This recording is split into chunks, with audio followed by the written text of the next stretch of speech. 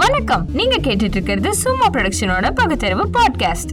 வணக்கம் நேயர்களே, இந்த பதிவில் நாம் பேச போகிறது தமிழகத்தில் இருக்கிற தற்போதைய கொரோனா நிலவரம். சில வாரங்களாகவே நம்ம இதை பற்றி எதுவும் பேசலை. ஏன்னா பேச வேண்டியதெல்லாம் பேசியாச்சுன்னு நினச்சோம். ஆனால் ஏதாவது ஒரு விதத்தில் இந்த பிரச்சனை முடிவுக்கு வரும்னு பார்த்தா முடிவுக்கு வரா மாதிரி தெரியல. காரணம் என்னென்னா, இதை தடுக்கிறதுக்கான நடவடிக்கைகள் அந்த திசையை நோக்கி இருக்கிற மாதிரி தெரியல. இப்போ இருக்கிற நிலவரம் என்ன அப்படின்னு பார்த்தா, தமிழகத்தில் மட்டும் 54,000 பேருக்கு மேலே பாதிக்கப்பட்டுட்டாங்க. சென்னையில் மட்டும் 38,000 கிட்ட வந்துருச்சு. எண்ணிக்கை கூடிக்கிட்டே போகுது. ஒரு நாளைக்கு 300 600ன்னு போய் 800 ஆகி இப்போ சில நாட்களாக ஒரு நாளைக்கு குறைஞ்சது 2,000 பேர் கண்டறியப்படுறாங்க. இப்போ கண்டறியப்படுறது 2,000, அதாவது அன்னைக்கு தேதியில் டெஸ்ட் பண்ணி பாசிட்டிவ்னு வந்தவங்க. அப்போ இந்த 2,000 பேருக்கும் என்னைக்கு கண்டறியப்படுறாங்களோ அன்னைக்கு தான் கொரோனா வந்துச்சுன்னு அர்த்தம் கிடையாது. அது என்னைக்கு வந்துச்சோ அந்த இன்குபேஷன் பீரியடுன்னு சொல்கிறாங்க, அதுவும் 5லேருந்து 14 நாள். அப்போ கொரோனா வந்து அவங்க எத்தனை நாள் கழித்து அவங்க மருத்துவமனைக்கு போனாங்கங்கிறது தெரியாது. அப்போ ஒரு நாளும் கண்டறியப்படுற 2,000 பேர் ஆளுக்கு 2 பேருக்கு கொரோனாவை கொடுத்துருந்தாங்கன்னு வச்சா கூட 4,000 பேர் வெளியில் இன்னும் இருக்கான் கண்டறியப்பட வேண்டியவன். இந்த நிலைமையில் தான் தொற்று பரவிக்கிட்டு இருக்கு. இப்போ இவங்க மார்ச் மாதத்துலேருந்து இப்போ வரைக்கும் இவங்க ரொம்ப கவனமாக முழு மூச்சோடு எடுத்த முயற்சி என்னென்னா, மக்களுக்கு பீதி பரவக்கூடாது அப்படிங்கிறதுக்கு ஏற்றாப்புல அந்த டேட்டா மேனிப்புலேஷன் ஆங்கிலத்தில் சொல்லுவாங்க. எப்படிலாம் இதை திரித்து சொல்ல முடியும், பிரித்து சொல்ல முடியும். இப்போ 54,000ன்னு சொல்லாதீங்க, 24,000 ஆக்டிவ் கேஸ், அதாவது கேஸ் முடிஞ்சு போச்சா, மற்றதெல்லாம் ஒன்றும் குணமடைஞ்சிட்டாங்க. 666 பேர் இறந்துட்டாங்கங்கிறது எண்ணிக்கை சொல்லுது. ஒரு இதில் மொத்தமாகவே 22 பேர் தான் இறந்துருக்காங்க. ஒரு உயிர் போனாலும் இழப்பு தான், அதில் மாறுபட்ட கருத்து கிடையாது. 600 பேருக்கு மேலே இறந்துட்டாங்க, இறந்துக்கிட்டே இருக்காங்க. ஒரு நாளைக்கு 20லேருந்து 40 45 பேர் வரைக்கும் மரணம் அடைஞ்சிக்கிட்டு இருக்காங்க. ஒரு நாளைக்கு புதுசாக கண்டறியப்படுறவங்க 2,000 தாண்டிடுச்சு. இந்த மாதிரி தொடர்ந்து இப்படி வந்துக்கிட்டு இருக்கு. இப்போ இவங்க ஊரடங்கு அப்படின்னு ஒன்று அறிவிக்கிறாங்க. அது என்னன்னா, மேக்ஸிமைஸ்டு ரெஸ்ட்ரிக்டட் லாக்டவுன், என்னெல்லாம் இருக்க முடியுமோ எல்லாத்தையும் சேர்த்து போட்டுக்கிறாங்க. என்ன ஊரடங்கு அப்படின்னாக்கா, கடைகள்லாம் 2 மணி வரைக்கும் திறந்துருக்கலாம். இப்போ இந்த ஊரடங்கு மாநிலம் முழுக்க கிடையாது, சென்னை சுற்றி இருக்கிற ஒரு 3-4 மாவட்டங்களுக்கு சேர்த்து போட்டிருக்காங்க. செங்கல்பட்டு, காஞ்சிபுரம், இந்த மாதிரி. அப்போ ஏன்னா அதிகமான இப்போ தொற்று பரவல் சென்னையில் தான் இருக்குது. இப்போ சுகாதாரத்துறையும் அறிவிச்சிருக்கு, சென்னையிலேருந்து மற்ற மாவட்டங்களுக்கு போனவங்களால அங்கே கொரோனா பரவுறதுக்கு வாய்ப்பு இருக்குதுன்னு அச்சப்படுறோம். அப்படி ஒரு சந்தேகம் இருக்குது, அப்படியும் வரலாம், அதுக்கு வாய்ப்பு இருக்குது, அதனால தான் பரவுது அப்படிங்கிறாங்க. இதைத்தானே நம்ம மார்ச் மாதத்துலேருந்து புலம்பிக்கிட்டு இருக்கோம். ஊரடங்கு நீங்கள் சொன்னதும் ஆயிரக்கணக்கான பேரை பேருந்து நிலையத்துலையும் ரயில் நிலையத்துலையும் அடைச்சி வச்சு பல மாவட்டங்களுக்கு அனுப்பணுமே, அதில் எத்தனை பேர் கொரோனாவோட போய் சேர்ந்தா அப்படின்னு நமக்கு தெரியாது. அது தெரியறதுக்கு வாய்ப்பும் கிடையாது. ஆனால் கண்டறியறது எப்படி கண்டறியலான்னாக்கா, அந்த டெஸ்டிங் எல்லா இடத்துக்கும் போய் சேரணும். நோயறிதல் பரிசோதனை எல்லா இடத்துக்கும் போய் சேரணும். ஊரடங்கு போடுறதே அதுக்காக தான். இதையும் நம்ம பல பதிவில் சொல்லியாச்சு. இப்போ அந்த அதாவது இதுக்கு முன்னாடி இவங்க வேறு ஏதோ ஒரு நோக்கத்தில் இருக்கிறாங்க, இவங்க மக்கள் நலனை இவங்க பெருசாக கவனத்தில் வச்சுக்கல, இவங்க வேறு வியாபாரிகளுக்கு சாதகமாக செயல்படுறாங்க, அதுவும் இப்பயும் அந்த கண்ணோட்டம் இருக்குது தான். ஆனால் வெறும் அதை மட்டுமே நினச்சிக்கிட்டு இருந்தோம். ஆனால் இப்போ தான் புரியுது, ஆட்சி பொறுப்பில் இருக்கிறவங்களுக்கு அறிவே கிடையாது. இவங்களுக்கு எதுவுமே தெரியலை. இவங்க கிட்ட போய் நீங்கள் நின்று அப்படியே போர்டு வச்சு வரைஞ்சி எல்லாம் தெளிவாக சொன்னாலும் ஊரடங்கெலாம் வேணாம் அப்படிம்பாங்க. நீங்கள் விடிய விடிய பேசினாலே, ஏன்னா அதை புரிஞ்சுக்கிற அளவுக்கு ஒரு அடிப்படை அறிவு வேணும்ல, அதுவே இவங்களுக்கு இல்லை. இவங்க அறியாமையில் இருக்கிறாங்க. அப்போ அறிவார்ந்த மக்கள்னு சிலர் இருப்பாங்க, ஆனால் அவங்க பேச்சுக்கு அங்கே இடம் இல்லை. ஆனால் இருக்கிற அந்த அறிவார்ந்த மக்கள்லேயும் நிறைய பேர் நமக்கே கொடுக்குறத வாங்கிட்டு பேசாமல் போவோம் அப்படின்னு சொல்லி அடக்கி வாசிக்கிறவங்களும் தான் இருக்காங்க. இல்லாட்டினா இந்நேரம் பெருசாக வெடிச்சிருக்கணும். உண்மையாகவே அறிவார்ந்த மக்கள்னால் தெரிஞ்சும் ஏன்டா இப்படி செய்கிற, இது செய்கிறது அநியாயம் அப்படின்னு வெளியில் சொல்லணும்ல. ஆமாஞ்சாமி வேணாம் நமக்கு ஏன் இந்த பிரச்சனை அப்படின்னு போனாவே அதில் அறிவார்ந்த மக்கள் அவங்களுடைய அந்த இன்டெகிரிட்டின்னு சொல்லுவாங்க, அது மொத்தமாக விற்றுட்டாங்க. இவங்க நமக்கு ஏன் இந்த பிரச்சனை, நம்ம சம்பளம் வருதா, நமக்கு வேலை கரெக்டாக இருக்கா, நம்மளை பார்த்துக்கிறான்னா ஓகே, ரொம்ப சந்தோஷம், அப்படியே இருந்துருவோம். ஒரு சிலர் இன்னும் ஒரு படி மேலே போய் கரோனாலாம் பெரிய விஷயம் கிடையாது, நம்ம வாழ கற்றுக்கணும், இது சும்மா இப்படி தான் நியூஸில் சொல்லிகிட்டு இருப்பாங்க, அப்படிலாம் சில ஒரு முட்டாள்தனமான சிந்தனையோடு இங்கே சென்னையில் சிலர் வசிக்கிறாங்க. அதாவது சென்னையில் கரோனா அதிகமாக பரவுதுன்னு செய்தி வெளியிடுறதே அந்த சுகாதாரத்துறையில் இருக்கிற அதிகாரிங்களை மாற்றுறதுக்காகவாம். அதில் வந்து ஒரு பெரிய அரசியல் சூழ்ச்சி நடக்குதான். அந்த சுகாதாரத்துறையில் இருக்கிற அந்த அதிகாரிகள், அந்த செக்ரட்டரி இந்த மாதிரிலாம் இருப்பாங்கள்ல, அவங்களெல்லாம் வந்து மாற்றுறோம். அவங்களுக்கும் ஆட்சி பொறுப்பில் இருக்கிறவங்களுக்கும் வந்து ஒரு பெரிய மனக்கசப்பு வந்துருச்சு. அப்போ அவங்கள எப்படியாவது மாற்றணும், அவங்க மேலே தப்பு இருக்கா மாதிரி காட்டணுங்கிறதுக்காகவே இப்படி செய்தி வெளியிடுறாங்க. இப்படி சென்னையில் படித்த முட்டாள்கள் இன்றைக்கி பேசிக்கிட்டு இருக்காங்க. இது வந்து இப்படி ஒரு செய்தி நம்ம காதுக்கு வந்துச்சு. அப்போ தான் வந்து இதை வெளிநாட்டில் இருக்கிறவங்க கேட்டு நமக்கு சொல்கிறாங்க. இந்த மாதிரி நாங்கள் சென்னையில் இருக்கிறவங்ககிட்ட பேசணும். அப்போ அவங்க என்ன சொல்கிறாங்கன்னா, சென்னையில் வந்து கரோனாலாம் பெருசாக பரவலையாம். அந்த சுகாதாரத்துறையில் இருக்கிற அதிகாரிகளை வந்து இடமாற்றம் செய்யணும், அவங்களுக்குள்ளே ஏதோ பிரச்சனை போல் இருக்குது, இடமாற்றம் செய்யணுங்கிறதுக்காகவே, பழி சொல்லணுங்கிறதுக்காகவே இப்படி செய்தி பரப்புகிறாங்களாம் அப்படின்னு தான் எங்ககிட்ட சொன்னாங்க அப்படின்னு வந்து வெளிநாட்டில் இருந்து எங்களோட பேசினவங்க சொல்கிறாங்க. இப்படி இப்போ நிலமையில தான் வந்து படித்தவனே இங்கே சென்னையில் இருக்கிறான். இப்போ எந்த கிராமங்கள்லாம் வந்து நிறைய கிராமங்களில் இருக்க நமக்கு தெரிஞ்சவங்களாம் வந்து இங்கெல்லாம் கரோனா இல்லை, இங்கெல்லாம் கரோனாலாம் வராது, அதெல்லாம் சென்னையில் தான் அப்படின்னு சொன்னாங்களோ அந்தந்த ஊரில் வந்துருச்சு. வந்து இப்போ அவங்க என்ன செய்கிறதுன்னு தெரியாமல் பயந்துக்கிட்டு இருக்காங்க. சூழ்நிலை எப்படி இருக்குதுன்னா, ஆனால் இந்த சுகாதாரத்துறையோட அறிக்கை வந்து அந்த விதத்தில் வந்து உண்மை சரியானது விஷயத்தையும் சொல்லியிருக்கு. என்னன்னாக்கா, சென்னையிலேருந்து போனவங்க நிறைய பேர் வந்து கொரோனா தொற்று அங்கே எடுத்துகிட்டு போயிருக்காங்கங்கிறது உண்மை. ஏன்னா இப்போ நம்ம கேள்விப்பட்ட சம்பவம் ஒன்று அப்படி தான். திருவண்ணாமலை மாவட்டத்தில் இருக்கிற ஒரு கிராமத்தில் இந்த மாதிரி தான் வந்து சென்னையிலேருந்து 3 பேர் இப்போ இந்த ஊரடங்கு அறிவிக்கிறதுக்கு 2 நாள் முன்னாடி தான் போயிருக்காங்க. அங்கே போய் அது கணவன் மனைவி குழந்தைன்னு போயிருக்காங்க. அப்போ வேறு மாவட்டத்தில், அதுவும் குறிப்பாக சென்னையிலேருந்து வந்தால் உடனே அவங்கள பரிசோதனைக்கு அனுப்புகிற ஒரு பழக்கம் இருக்கும் போல். அவங்கள கூட்டிகிட்டு போய் பரிசோதனை செஞ்சு பார்த்தா அதில் கணவனுக்கு கரோனா இருக்குது, மனைவிக்கும் குழந்தைக்கும் இல்லை. அப்போ அவங்க என்ன சொல்லிட்டாங்க, கொரோனா இருக்கிறவங்க நீங்கள் மருத்துவமனையிலேயே இருங்க அப்படின்னு சொல்லிவிட்டு, மனைவியும் குழந்தையும் நீங்கள் வீட்டில் போய் 14 நாள் வெளியில் வராதீங்க, வீட்டிலே இருங்க, யார்கிட்டையும் நெருங்காதீங்க, 14 நாள் நடுவில் அப்புறமா ஏதாவது ஜுரமோ ஏதாவது வந்தால் உடனே வாங்க மருத்துவமனைக்கு அப்படின்னு சொல்லி அனுப்பியிருக்காங்க. அவங்க வந்து அதெல்லாம் எதுவும் கண்டுக்கல. வீட்டில் வந்து இங்கே அங்கேயும் விளாண்டுக்கிட்டு தான் இருக்காங்க. குழந்தைக்கு என்ன தெரியும், பெரியவங்க தான் வந்து அதை செஞ்சணும். குழந்தை இங்கே அங்கேயும் போய் விளையாடுது. இப்போ அங்கே வசிக்கிறவங்க வந்து அவங்க எல்லா இடத்துக்கும் போகிறாங்க, எல்லா இடத்துலையும் உட்காடுறாங்கங்கிறது ஒரு பெரிய அச்சத்தை ஒன்று உருவாக்கிருச்சு. ஏன்னா காரணம் என்னென்னா, இப்போ அவங்களுக்கு நோய்க்கான அறிகுறி இல்லை, ஆனால் ஒருவேளை அவங்களுக்குள்ளே அந்த நோய் இருக்கலாம். ஏன்னா இந்த நோயுடைய தன்மை அப்படி. எனக்கு இப்போ அந்த நோய் வந்துச்சுனாக்கா, கிருமியை உடம்புக்குள்ளே போனால் 5லேருந்து 14 நாள், ஒரு சிலருக்கு 19 நாள் கூட ஆகுதுன்னு ஆராய்ச்சி சொல்லுது. 19 நாள் வரைக்கும் எனக்கு தெரியவே தெரியாது எனக்கு ஏதோ வியாதி இருக்குதுன்னு. அதுக்கப்புறமா எனக்கு அறிகுறி வரும்போது தான் நான் போய் பரிசோதனையே செய்வேன். அப்போ அது வரைக்கும் வந்து நிறைய நேரம் வந்து இந்த பரிசோதனையிலையும் இல்லைன்னு ஃபால்ஸ் பாசிட்டிவ், ஃபால்ஸ் நெகட்டிவ்னு சொல்கிறாங்க. அப்படியும் வந்து தீர்வு வர்றதுக்கு வாய்ப்பு இருக்குது. இப்போ இப்படி ஒரு சூழ்நிலை நிலவுற போது அந்த மக்களுக்கு வந்து அச்சம் வர ஆரம்பிச்சிருச்சு. இப்போ வந்து இப்போ இருக்கிற நிலவரம் என்னன்னாக்கா, சென்னைக்கு வெளியே இருக்கிற மற்ற மாவட்டங்கள் எல்லா இடத்துலையும் அந்த எண்ணிக்கை கொஞ்சம் கொஞ்சம் கூடுறது மக்கள் மனசில் ஒரு அச்சத்தை உருவாக்கிருச்சு. இப்போ தான் வந்து நல்லா சரியான நேரமாக எல்லாருக்கும் அச்சம் அதிகமாக இருக்கிற நேரத்தில் வந்து தலைமை பதவியில் இருக்கிற முதலமைச்சரே வந்து கொரோனா எப்போ முடியும்னு ஆண்டவனுக்கு தான் வெளிச்சம்னு சொல்லிட்டு போயிட்டார். இப்போ கொரோனா எப்போ முடியும்னு ஆண்டவனுக்கு தான் தெரியும்னா நீ ஏன் பதவியில் இருக்கிறாங்கிற எண்ணம் மக்கள் மனசில் வந்துருச்சு. இது வந்து சரியான போக்கு கிடையாது. இப்போயும் வந்து இது வந்து முழுசாக அப்படியே உலகமே அழிஞ்சு போகிற நிலமெல்லாம் கிடையாது. இதை கட்டுக்குள்ளே கொண்டாந்து தீர்வு கொண்டு வந்துடலாம். ஆனால் அதுக்கான எண்ணம் இருக்குதாங்கிறது தெரியல. அது எண்ணம் இல்லாததுக்கு காரணம் என்ன அப்படின்னா, இவங்க என்ன சொல்கிறது, அரசு கொள்ளுதோ இல்லையோ அறியாமல் கொள்ளுது. அது வேணால் உண்மை. இவங்களுக்கு வந்து ஏன் எதுக்குன்னே தெரியாமல் யார் இவங்களுக்கு இந்த தவறான ஆலோசனை கொடுக்குறாங்கங்கிறது மட்டும்தான் புரியல. என்ன கேட்டால் கரோனாவோட அந்த கூட்டத்தை தான் பிடிச்சி சாத்தணும்.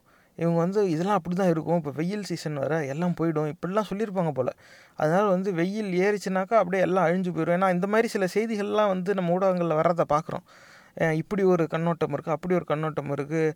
இல்லை இந்த முட்டாள்கள் இதுக்கு இடையில உள்ளே பூந்து எப்படியாவது மார்க்கெட்டிங் அடிக்கலான்னு சொல்லி 21ஆம் வர கிரகணத்தில் மொத்தமாக அழிஞ்சு போயிடும்.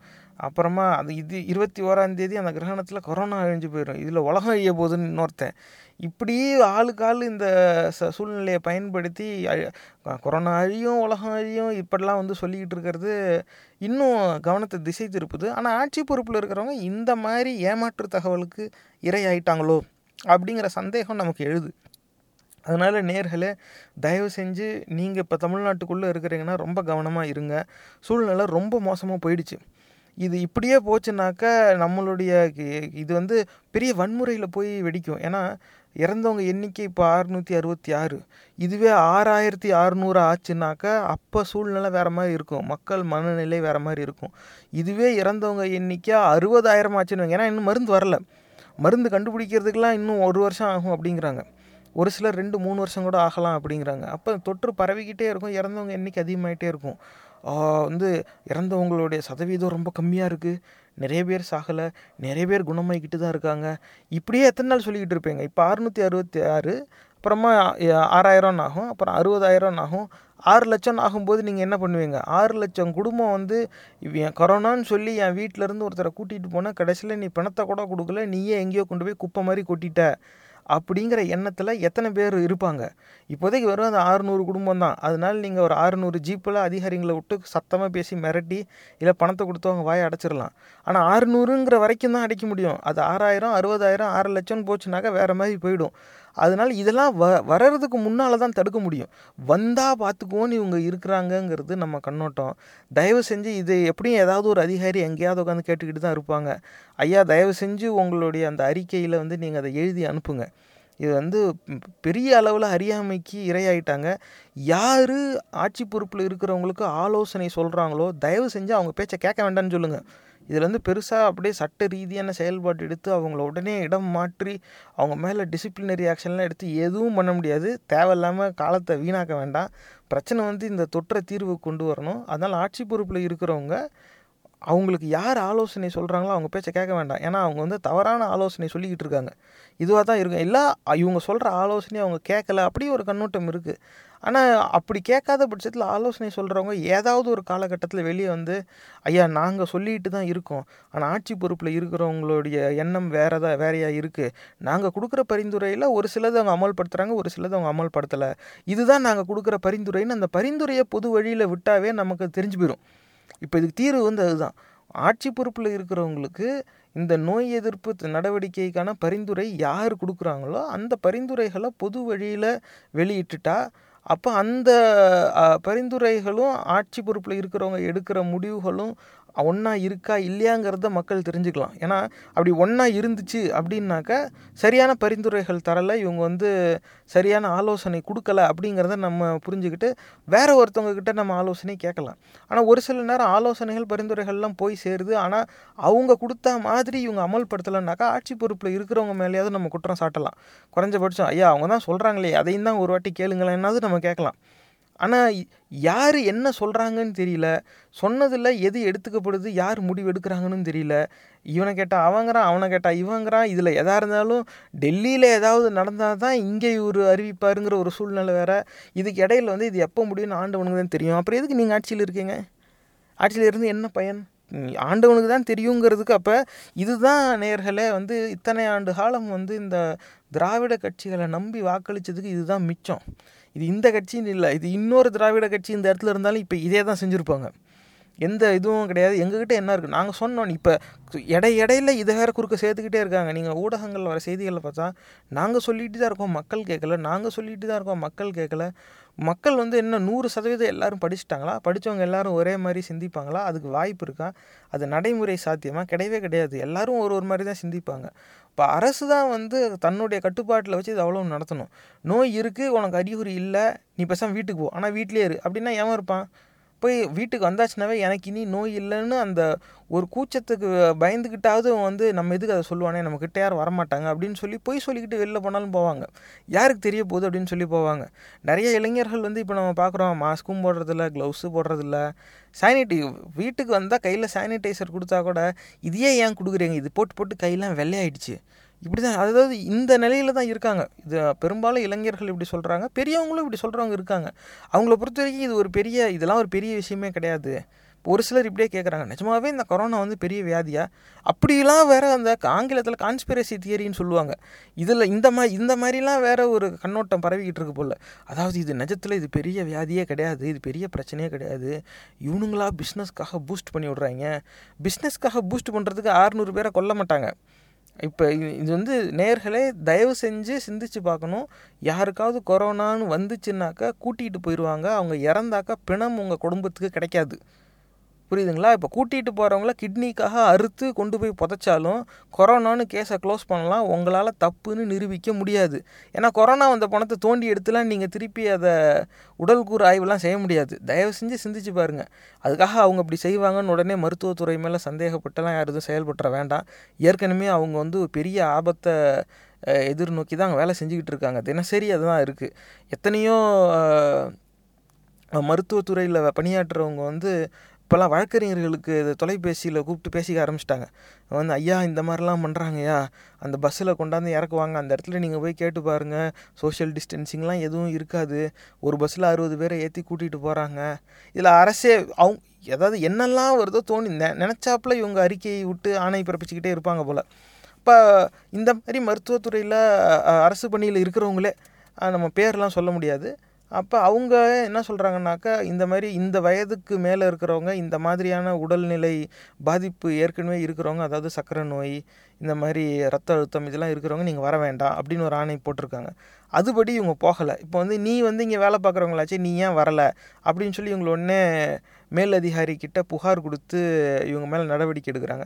அங்கே போய் இல்லை ஆணையில் சொல்லியிருந்துச்சு, இந்த மாதிரியான ரத்த அழுத்தமோ சர்க்கரை நோயோ இருந்தால் இந்த மாதிரி வர வேண்டாம் அப்படின்னு சொல்லியிருந்தாங்க, அதனால தான் வரலன்னு. இது எல்லாருக்கும் தான் இருக்குது, நான் உனக்கு மட்டும் தான் இருக்குதா, நான் வேலைக்கு போ, இப்படி தான் சொல்லி அவங்கள வேலைக்கு வராங்க. வேறு வழி இல்லை, அதுதான் அவங்களுக்கு வயிற்று பிழப்பு. அப்போ வேறு உயிரை கையில் வச்சுக்கிட்டு அவங்க வந்து உயிரை பணையை வச்சு இப்படி வேலை செஞ்சுக்கிட்டு இருக்காங்க. பல பேர் அவங்க குணப்படுத்திக்கிட்டும் இருக்காங்க. ஆனால் நிலைமை வந்து இதுதான். கொரோனான்னு ஒருத்தவங்க மருத்துவமனைக்கு போயாச்சுன்னா குணம் அடைஞ்சால் வீடு திரும்புவாங்க, குணம் அடையலைன்னா அவங்க பிணம் அந்த குடும்பத்துக்கு தரப்படாது. நீங்கள் தயவு செஞ்சு இதை வந்து ஒரு வாட்டியாவது சிந்திச்சு பாருங்கள். அடுத்த வாட்டி நீங்கள் முகக்கவரி இல்லாமல் வெளியே போனாவோ, அதாவது மாஸ்க் போடாமல் வெளியே போனாவோ, கையுறை போடாமல் வெளியே போனாவோ, இல்லை இந்த சானிடைசர்லாம் எவன் யூஸ் பண்ணிகிட்டு இருப்பான், அதெல்லாம் ஒன்றும் தேவையில்ல அப்படின்னு சொல்கிற ஒரு சிந்தனை உடையவர்களாக இருந்தால், உங்களுக்கு கொரோனா வந்தால் உங்கள் குடும்பத்துக்கு இதுதான் லட்சணம். தயவு செஞ்சு இதை வந்து சிந்திச்சு பாருங்கள். இது வந்து நகரங்களில் இருக்கிறவங்களே வந்து இதை ரொம்ப புறக்கணிக்கிற ஒரு சூழ்நிலை தான் இப்போ வருது. ஏன்னா தொடர்ந்து அரசு வந்து இதையே ஊடகத்தில் சொல்லிக்கிட்டே இருந்தால் அதுக்கேற்றாப்புல மக்கள் மத்தியில் எண்ணமும் வந்து உருவாக ஆரம்பிச்சிடும். நீண்ட நாட்களாக வந்து எல்லாம் கட்டுப்பாட்டில் இருக்குது, எல்லாம் சரியாகிக்கிட்டு இருக்குது, தேவையில்லாமல் குறை சொல்லாதீங்க, அரசு அதனால் முடிஞ்சது செஞ்சுக்கிட்டு இருக்குன்னா, முதல்ல நம்ம மாநிலத்தில் ஊரடங்கு அறிவிக்கும் போது 26 பேருக்கு தான் கொரோனா இருந்துச்சு. இன்றைக்கி அது 60,000 கிட்ட போயிடுச்சு. இறந்தவனே 600 பேருக்கு மேலே இருக்கான். சென்னையில் மட்டும் 35,000க்கு மேலே போயிடுச்சு. இப்போ ஆயிரக்கணக்கான பேருக்கு போயிட்டுருக்கு, வளர்ந்துக்கிட்டே தான் இருக்குது. இது வந்து எப்போ முடிவுக்கு வரும்னு தெரியாது. இன்றைக்கி 600 பேர் தான் இறந்துருக்காங்க அப்படிங்கிறத வச்சு இது பெரிய பிரச்சனை இல்லைன்னு சொல்லிட முடியாது. இதே சூழ்நிலை அடுத்த 3 வருஷத்துக்கு இருந்துச்சுன்னா 6 லட்சம் பேர் இறந்துருப்பான். சிந்திச்சு பாருங்கள், அந்த 6 லட்சம் பேரில் நம்ம குடும்பத்தை சேர்ந்தவன் தானே நமக்கு எப்படி இருக்கும்? இதே நிலமை தானே இப்போ அந்த 600 பேர் இழந்தவங்க குடும்பத்துக்கும் இருக்கும். ஆனால் அவங்களுக்காக கேட்குறதுக்கு ஆள் இல்லை. நிஜமாகவே அவங்களுக்கு சரியான மருத்துவ சிகிச்சை அளிக்கப்பட்டதான்னு கூட அவங்களுக்கு தெரியாது. இந்த நோய் அந்த மாதிரி நீங்கள் போய் நின்றுலாம் பார்க்க முடியாது, யாரையும் உள்ளே விட மாட்டாங்க.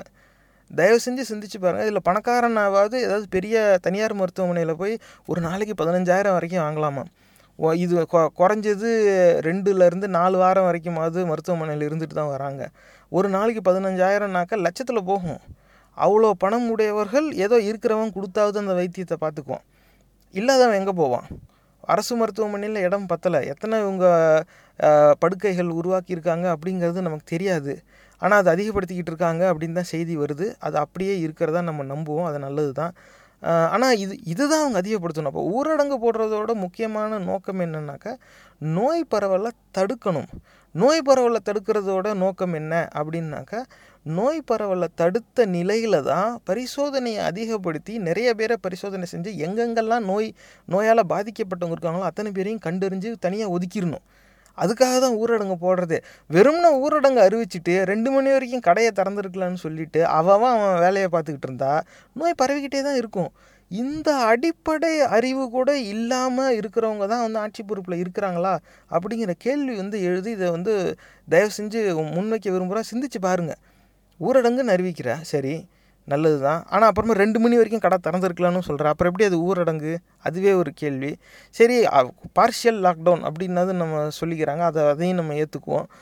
அப்படி இருந்துச்சுன்னாக்க பார்ஷியல் லாக்டவுன்லேயே நம்ம போயிடுவோம். பரிசோதனை எங்கே வந்துச்சு? நோயறிதல் பரிசோதனை இப்போ எனக்கு கூட தான் சொல்லணும்னு ஆசை, எனக்கு கொரோனா இல்லைன்னு. ஆனால் நான் எப்படி நிரூபிப்பேன்? நோயறிதல் பரிசோதனை செய்யணும். இப்போ தான் வந்து ஒரு இடமா டி நகரில் கேட்க ஆரம்பிச்சிருக்காங்களாம். அப்படி ஒரு செய்தி வருது. அப்போ இதுவும் டி நகர்லேருந்து தான் ஆரம்பிக்கும். மற்ற இடத்துலலாம் ராயபுரம், தண்டையார்பேட்டையிலலாம் அதிகமாக பரவுதுன்னாங்களே, அங்கே போய் கேட்டிங்களா? அந்த நோயறிதல் பரிசோதனை அங்கே போச்சா? அப்படிலாம் கிடையாது. அப்போ இதுக்கு முன்னாடி பதிவில் பேசின மாதிரியே தான் இருக்குது. மயிலாப்பூர், கோபாலபுரத்தில் பணம் விழுந்தாதான் இவங்க இதை பெருசாக எடுப்பாங்க போல இருக்குது. இது வந்து வேறு எப்படி, இதுதான் கண்ணோட்டம் வருது. இத்தனை பேரை நீ சாக விட்டுட்டு ஊரடங்கை மட்டும் அறிவிச்சிட்டு பேசாமல் உட்காந்துருக்காங்க. நோயறிதல் பரிசோதனை திறனை வளர்க்கணும், எல்லா இடத்துலையும் போய் எடுக்கணும். நிறைய எடுக்கலைனாலும் பரவாயில்ல, ரேண்டம் சாம்பிள்னு ஆங்கிலத்தில் சொல்லுவாங்க. ஒரு தெருவுக்கு 2-3 சாம்பிளாவது வந்து எடுங்க. அப்போ இந்த மாதிரிலாம் தெருவாக போய் எடுக்கிறாங்க அப்படிங்கிற உண்மை வந்தாவே மக்கள் மனசில் ஒரு நம்பிக்கையாவது பிறக்கும். அது வந்து நிலச்சி நிற்குமா இல்லையாங்கிறது அப்புறம் பார்ப்பானா. குறைஞ்சபட்சம் அரசு தன்னால் ஆன முயற்சியை செய்யுது. எதுக்கு? எல்லா இடத்துலையும் இருக்கணும். சர்வேலன்ஸ்னு ஆங்கிலத்தில் சொல்லுவாங்க. கண்டறிஞ்சபடியே இருக்கணும்.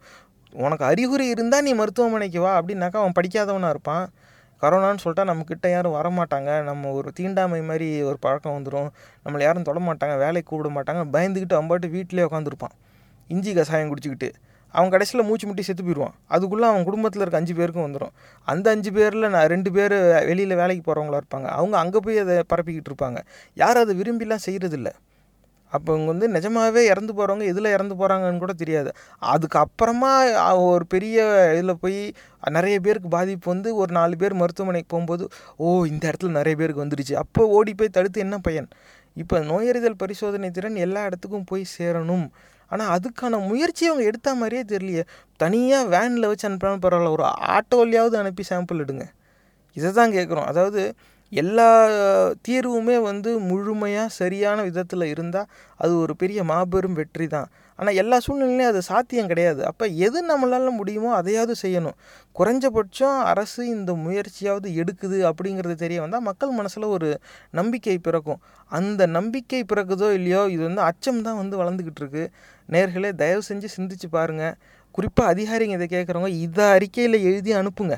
ஆட்சி பொறுப்பில் இருக்கிறவங்க, ஐயா, ஒன்று சரியான பரிந்துரை கொடுங்க, இல்லைனாக்கா பரிந்துரை கொடுக்குறவங்களோட எண்ணிக்கையாவது கூட்டுங்க ஐயா. ஏன்னா வெறும் முட்டாள்களை மட்டும் சுற்றி வச்சுக்கிட்டு அவங்களோட ஆலோசனையை மட்டும் கேட்டால் எதுவும் நல்லதாக நடக்காது. நான் 1க்கு 4 பேர்கிட்ட கேளுங்க. அப்படி இல்லைனாக்கா ஆட்சி பொறுப்பில் இருக்கிறவங்ககிட்ட சொல்லுங்கள், இந்த மாதிரி இப்படிலாம் இருக்குது, மக்கள் மனசில் ஒரு அச்சம் வளர்ந்துக்கிட்டு இருக்கு, வெளியில் போக பயமாக இருக்குது. காரணம் என்னென்னா, எனக்கு நோய் வந்துச்சுனாக்கா என்னை கூட்டிகிட்டு போயிடுவாங்க, என் குடும்பத்துக்கு எனக்கு என்ன ஆகுதுன்னு தெரியாது. மற்ற நேரத்தில் நோய் வந்து மருத்துவமனைக்கு போகிறது வேறு.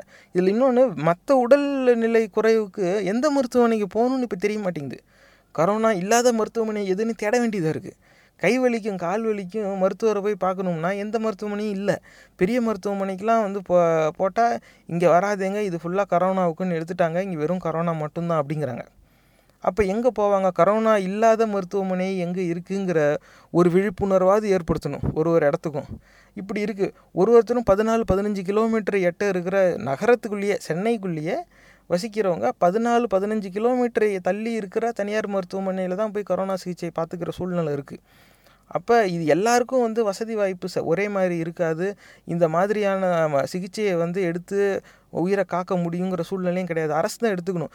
அப்படி பெரும்பாலும் என்ன சொல்கிறாங்க, கட்டுக்குள்ளே தான் இருக்குது, இது அவ்வளோ பெரிய பிரச்சனைலாம் இல்லை, ஊடகத்தில் தான் இப்படி பேசுகிறாங்க, நம்ம தான் பழகிக்கணும், கட்டுக்குள்ளே தானே இருக்குது, அவ்வளோ பெரிய பிரச்சனை இல்லைல்ல. இந்த நாட்டில் இருக்கிற எல்லா கரோனா சிகிச்சையும் வந்து அரசே பொறுப்பெடுத்துக்குன்னு அறிவிக்க வேண்டியதானே. குறைஞ்சபட்சம் இந்த மாநிலத்திலேயே அப்படி அறிவிக்க வேண்டியதானே. இப்போ கொரோனாவில் யார் இறந்தாலும் அவங்க குடும்பத்துக்கு 2 கோடின்னு அறிவிக்க வேண்டியதானே. இவங்க அப்படி அறிவிக்க மாட்டாங்க. ஏன்னா இவங்களுக்கு தெரியும் ஆயிரக்கணக்கான பேர் இறக்க போகிறாங்கன்னு. இங்கே தான் வந்து அச்சம் வந்து வளருது. அப்போ தெரிஞ்சே நீ அப்போ எங்களை சாக விடுறியா அப்படிங்கிற கேள்வி மக்கள் மனசில் எழுந்துருச்சு. நேர்களே, சிந்திச்சு பாருங்கள். இன்னமும் வந்து இதெல்லாம் அப்படி தான் சொல்லிக்கிட்டு இருப்பாங்க. அப்படியே எண்ணி துணிக அப்படின்லாம் சொல்லிவிட்டு நீங்கள் எண்ணி துணிஞ்சு போய் சாவுங்க. ஏன்னா அது வந்து உங்கள் உரிமை, நான் எதுவும் அதில் தலையிட விரும்பலை. ஆனால் போகிற போக்கில் மற்றவங்கக்கிட்டேயும் கொரோனாவை கொடுத்துட்டு போகாதீங்க. அங்கே அதுதான் பிரச்சனை. இது வந்து மற்ற நோய் மாதிரி கிடையாது. இது வந்து ரொம்ப சுலபமாக பரவுது, பரவிக்கிட்டு இருக்குது. இன்னும் நிறைய பேர் பாதிக்கப்பட்டவங்க நம்மளில் இருக்காங்க. ஆனால் அவங்களில் பெரும்பாலும் வந்து ஆங்கிலத்தில் ஏசிம்டமேட்டிக்னு சொல்லுவாங்க, அறிகுறி இல்லாத நோயாளிகளாக இருக்காங்க. ஆனால் அதுதான் பெரிய ஆபத்தே. அறிகுறி இல்லாத நோயாளிகளுக்கும் நுரையீரல் பாதிப்பு ஏற்படுது, அவங்களுக்கும் மரணம் ஏற்படலாங்கிறத மருத்துவர்களோடு நம்ம ஏற்கனவே பேசியாச்சு. இதுக்கு முன்னாடி இருக்க பதிவுலலாம் இதை நம்ம போட்டாச்சு. தயவு செஞ்சு அதையாவது பகிருங்க. அறியாமை தான் வந்து இப்போ பேராபத்தாக நம்மளை துரத்திக்கிட்டு இருக்குது. நம்ம அதிலிருந்து வெளியே வந்தாவே இந்த பிரச்சனையோட தீர்வில் பாதி பிறந்துடும் அப்படிங்கிறது என் கண்ணோட்டம். தயவு செஞ்சு சிந்திச்சு பாருங்கள். இந்த எண்ணிக்கை ரொம்ப அதிகமாக போய்கிட்டு இருக்குது. இப்போ உலகளவுலையும் இது தீர்வுக்கு வந்த மாதிரி தெரியல. நிறைய பேர் இதை பேசுகிறதே விட்டுட்டாங்க. இதுக்கு மேலே அதை போய் என்னத்தை பேசிக்கிட்டு ஆமாம் கொரோனா பெரிய பிரச்சனை தான் அப்படின்னு சொல்லி விட்டுட்டாங்க. இப்போ உலகளவில் பார்த்தா 88 லட்சத்தை தாண்டிருச்சு. 88 லட்சம் பேருக்கு கொரோனா வந்துருச்சு. இன்றைக்கி மட்டும் புதுசாக கண்டறியப்பட்டவங்க எண்ணிக்கை 53,000க்கு மேலே இருக்குது. இது வரைக்கும் கொரோனாவால் இறந்தவங்க எண்ணிக்கை உலகளவில் 4,63,000 தாண்டிருச்சு. 4.5 லட்சத்துக்கு மேலே செத்து போயிட்டான். 88 லட்சத்துக்கு மேலே பாதிக்கப்பட்டிருக்கான். ஒரு நாளைக்கு 50,000லேருந்து 1 லட்சம் வரைக்கும் இருக்குது எண்ணிக்கை புதுசாக கண்டறியப்படுறவங்க. இதில் நம்ம நாடு இந்தியா 4வது இடத்துக்கு போயிடுச்சு. அப்போ 4 லட்சம் பேர் மொத்தமாக வந்துட்டாங்க ஏற்கனவே இங்கேயே. அதில் 13,000 பேர் இதோட இறந்துட்டாங்க நம்ம நாட்டில். இதில் மகாராஷ்டிரா, டெல்லி, தமிழ்நாடு, குஜராத் இங்கே தான் இருக்குது. இப்போ இங்கேருந்து இந்த புலம்பெயர்ந்த தொழிலாளர்கள் ஆயிரக்கணக்கான பேர் நம்ம வெளியே அனுப்பியிருக்கோம். அவங்களில் நிறைய பேர் கொரோனாவோட அங்கே போய் சேர்ந்துட்டாங்கங்கிற தகவலும் வெளியே வர ஆரம்பிச்சிருச்சு. நம்ம நிலைமையே இப்படி இருக்குதுனாக்கா வட இந்தியாவில் இருக்க மாநிலங்களோட நிலைமை ரொம்ப மோசமாக தான் இருக்கும். அங்கே இன்னும் பெருசாக பரவும். அங்கே நம்மக்கிட்ட இருக்கிற மருத்துவ வசதி கூட அங்கே கிடையாது. அப்போ அவங்களுடைய பிரச்சனை ரொம்ப பெருசாக தான் போகும். இது இப்படியே போச்சுன்னா மக்கள் மனசில் அச்சம் வந்துடும். இந்த அச்சம் ஒரு காலகட்டத்தில் கோபமாக மாறும். இப்போ நிறைய நாடுகளில் அந்த மாதிரியான சூழ்நிலையும் வந்துக்கிட்டு இருக்குது. இப்படியே போச்சுன்னா இது வேறு மாதிரியே வன்முறையில் கொண்டு போய் விட்டுருமோங்கிற ஒரு அச்சம் இருக்குது. நேர்களே தயவு செஞ்சு சிந்திச்சு பாருங்கள். அதிகாரிகளே உங்கள் மேல் அதிகாரிக்கு ஏதாவது ஒரு விதத்தில் தகவல் அனுப்புங்க. இது அரசு அறிவுக்கு முன்னுரிமை கொடுத்து முடிவு எடுக்கணும். அந்த விஞ்ஞானம் புரிஞ்சவங்கக்கிட்ட ஆலோசனை கேட்கணும். அவங்க என்ன சொல்கிறாங்களோ அதை பழகணும். எந்த தீர்வாக இருந்தாலும் அது சரியோ தவறாங்கிறத முழுசாக அமல்படுத்தி அதை பரிசோதிக்கணும். அதுக்கப்புறமா அது எப்படி பேசினாலும் சரி, ஆனால் முழுசாக அமல்படுத்தினா தான் அது செயல்படுதா இல்லையா, அதனால் பலன் இருக்கா இல்லையாங்கிறது நமக்கு தெரியும். ஊரடங்குன்னு மட்டும் அறிவிச்சா பத்தாது. சரி, நோய் பரவுறத ஒரு அளவுக்கு கட்டுப்படுத்தி திருப்பி ஊரடங்கு விலக்கு வந்துச்சுன்னா திரும்பி பரவதானே ஆரம்பிக்கும். அந்த ஊரடங்கு அறிவிக்கிறதே நோயறிதல் பரிசோதனை திறன் அதிகப்படுத்தி நிறைய பேரை பரிசோதனைக்கு உட்படுத்தணுங்கிறது தான். அப்போ நீங்கள் பரிசோதனை திறன் அதிகரிக்காமல் தனியாரில் எவ்வளோக்கு வாங்கலாம், தனியாரை வச்சு என்ன செய்யலாம், கடைசி வரைக்கும் இந்த தனியாரை வச்சு என்ன உருட்டலானே உருட்டிக்கிட்டு இருந்தீங்கன்னா இந்த பிரச்சனை தீர்வுக்கே வராது. ஆனால் இதில் தலைமை பொறுப்பில் இருக்கிறவங்களே கொரோனா எப்போ தீர்வுன்னு ஆண்டவனுக்கு தான் வெளிச்சம் அப்படின்னு சொல்லிட்டு போகிறாங்கன்னா நிஜமாகவே என்ன சொல்கிறது, பெரிய அளவில் அறியாமைகளுக்கு அவங்க இருக்காங்க. எப்படி சொல்கிறதுன்னே தெரியல. ஆனால் அச்சமும் குழப்பமும் அதிகமாகிக்கிட்டே தான் போகுது. தயவு செஞ்சு சிந்திச்சு பாருங்கள். உங்களால் முடிஞ்ச அளவுக்கு இது மற்றவங்கக்கிட்ட இதை பற்றி பேசுங்க. ஏன்னா நிறைய பேர் இறந்துக்கிட்டு இருக்காங்க, இன்னும் நிறைய பேர் இறக்க போகிறாங்க. இதில் இந்த எண்ணிக்கையை வேறு இவங்க மாற்றி சொல்லிக்கிட்டே இருப்பாங்க ஒரு நாளும். இவங்க எத்தனை நாள் இதை இவங்க மறைச்சி எப்படி நீங்கள், அதாவது ஒரு சில நேரத்தில் எல்லா உண்மையும் வெளியே சொன்னால் பீதிங்கிறது பரவும். அது தேவையில்லாத பிரச்சனையில் கொண்டு போய் விடும். அப்படி ஒட்டுமொத்த ஜனத்தொகையும் ஒரு அச்சத்தில் ஒரு பீதியில் தள்ளுறது அவ்வளோ சரியாக இருக்காது. அதுவும் நியாயமான சிந்தனை தான். ஆனால் அந்த உண்மையை மறைச்சி ஒரு பிரச்சனையை தீர்வுக்கு கொண்டு வரணுங்கிறது எப்படின்னா, ஏதோ ஒரு தவறான ஒரு சம்பவம் ஒன்று நடந்துருது. அது தவிர்க்க முடியாததாக இருக்கலாம். ஆனால் நடந்து முடிஞ்ச சம்பவத்தை வேணால் மூடி மறைக்கலாம். நடந்துக்கிட்டு இருக்கிற சம்பவத்தை மூடி மறைச்சி பயனில்லை. இதுதான் இந்த அறியாமையில் பாதிக்கப்பட்டவங்களுக்கு நம்ம முக்கியமாக சுட்டி காட்ட வேண்டிய ஒரு விஷயம். ஐயா, கொரோனா முடிஞ்சிருச்சு, இதோட 60,000 பேர் இறந்துட்டாங்க. ஆனால் 60,000ன்னு ஒன்றா அறிவிச்சா பிரச்சனை. இதில் 6,000 நம்ம ஒரு மாதமாக அறிவிச்சிக்கலாம், அது பெருசாக எதுவும் தெரியாது அப்படின்னா சரி, அதுவும் தப்பு தான். அதில் மாற்றுக்கிறதே கிடையாது. ஆனால் குறைஞ்சபட்சம் மக்கள் ரொம்ப பாதிக்கப்படாத அளவில் இந்த உண்மையை நாங்கள் கொண்டு போய் சேர்த்தோம் அப்படின்னாது பின்னாடி நம்ம சொல்லலாம். ஆனால் முடிஞ்ச பிரச்சனையை வேணால் மறைக்கலாம். காரணம் என்ன வேணாலும், நடந்துக்கிட்டு இருக்கிற பிரச்சனையை மறைக்க முயற்சி செய்கிறாங்க. அதுக்கு பலனே இருக்காது. இதில் காட்டுற கவனத்தை இந்த பிரச்சனையை தீர்க்கிறதுக்கான முயற்சியில் காட்டலாம். இது தயவு செஞ்சு சிந்திச்சு பாருங்கள். உங்களோட மேல் அதிகாரிங்களுக்கு தயவு செஞ்சு இந்த செய்தியை அனுப்புங்க. சிந்திச்சு பாருங்கள். இந்த பதிவு உங்களுக்கு பிடிச்சிருந்தா தயவு செஞ்சு சமூக வலைத்தளங்கள்ல இதை பகிர்ந்துக்கோங்க. மறக்காம சும்மா மூவிஸ் ஃபேஸ்புக் பக்கத்தை லைக் பண்ணி தினசரி செய்திகளோட நகைச்சுவையான கண்ணோட்டங்களை பார்த்து மகிழுங்க. எங்க பதிவு ரொம்பவும் பிடிச்சிருந்தா கூகுள் பிளே ஸ்டோர்ல சும்மா தமிழ் மீம்ஸ் ஆண்ட்ராய்டு ஆப்பை பதிவிறக்கம் செஞ்சு எங்க எல்லா பதிவுகளும் சுலபமாக தொடருங்க. இந்த நிகழ்ச்சி உங்களுக்கு ஏதாவது ஒரு வகையில உதவிருக்கும்னு நம்புறோம். சும்மா ப்ரொடக்ஷனோட பகுத்தறிவு பாட்காஸ்ட் பொறுமையோட கேட்டதுக்கு நன்றி.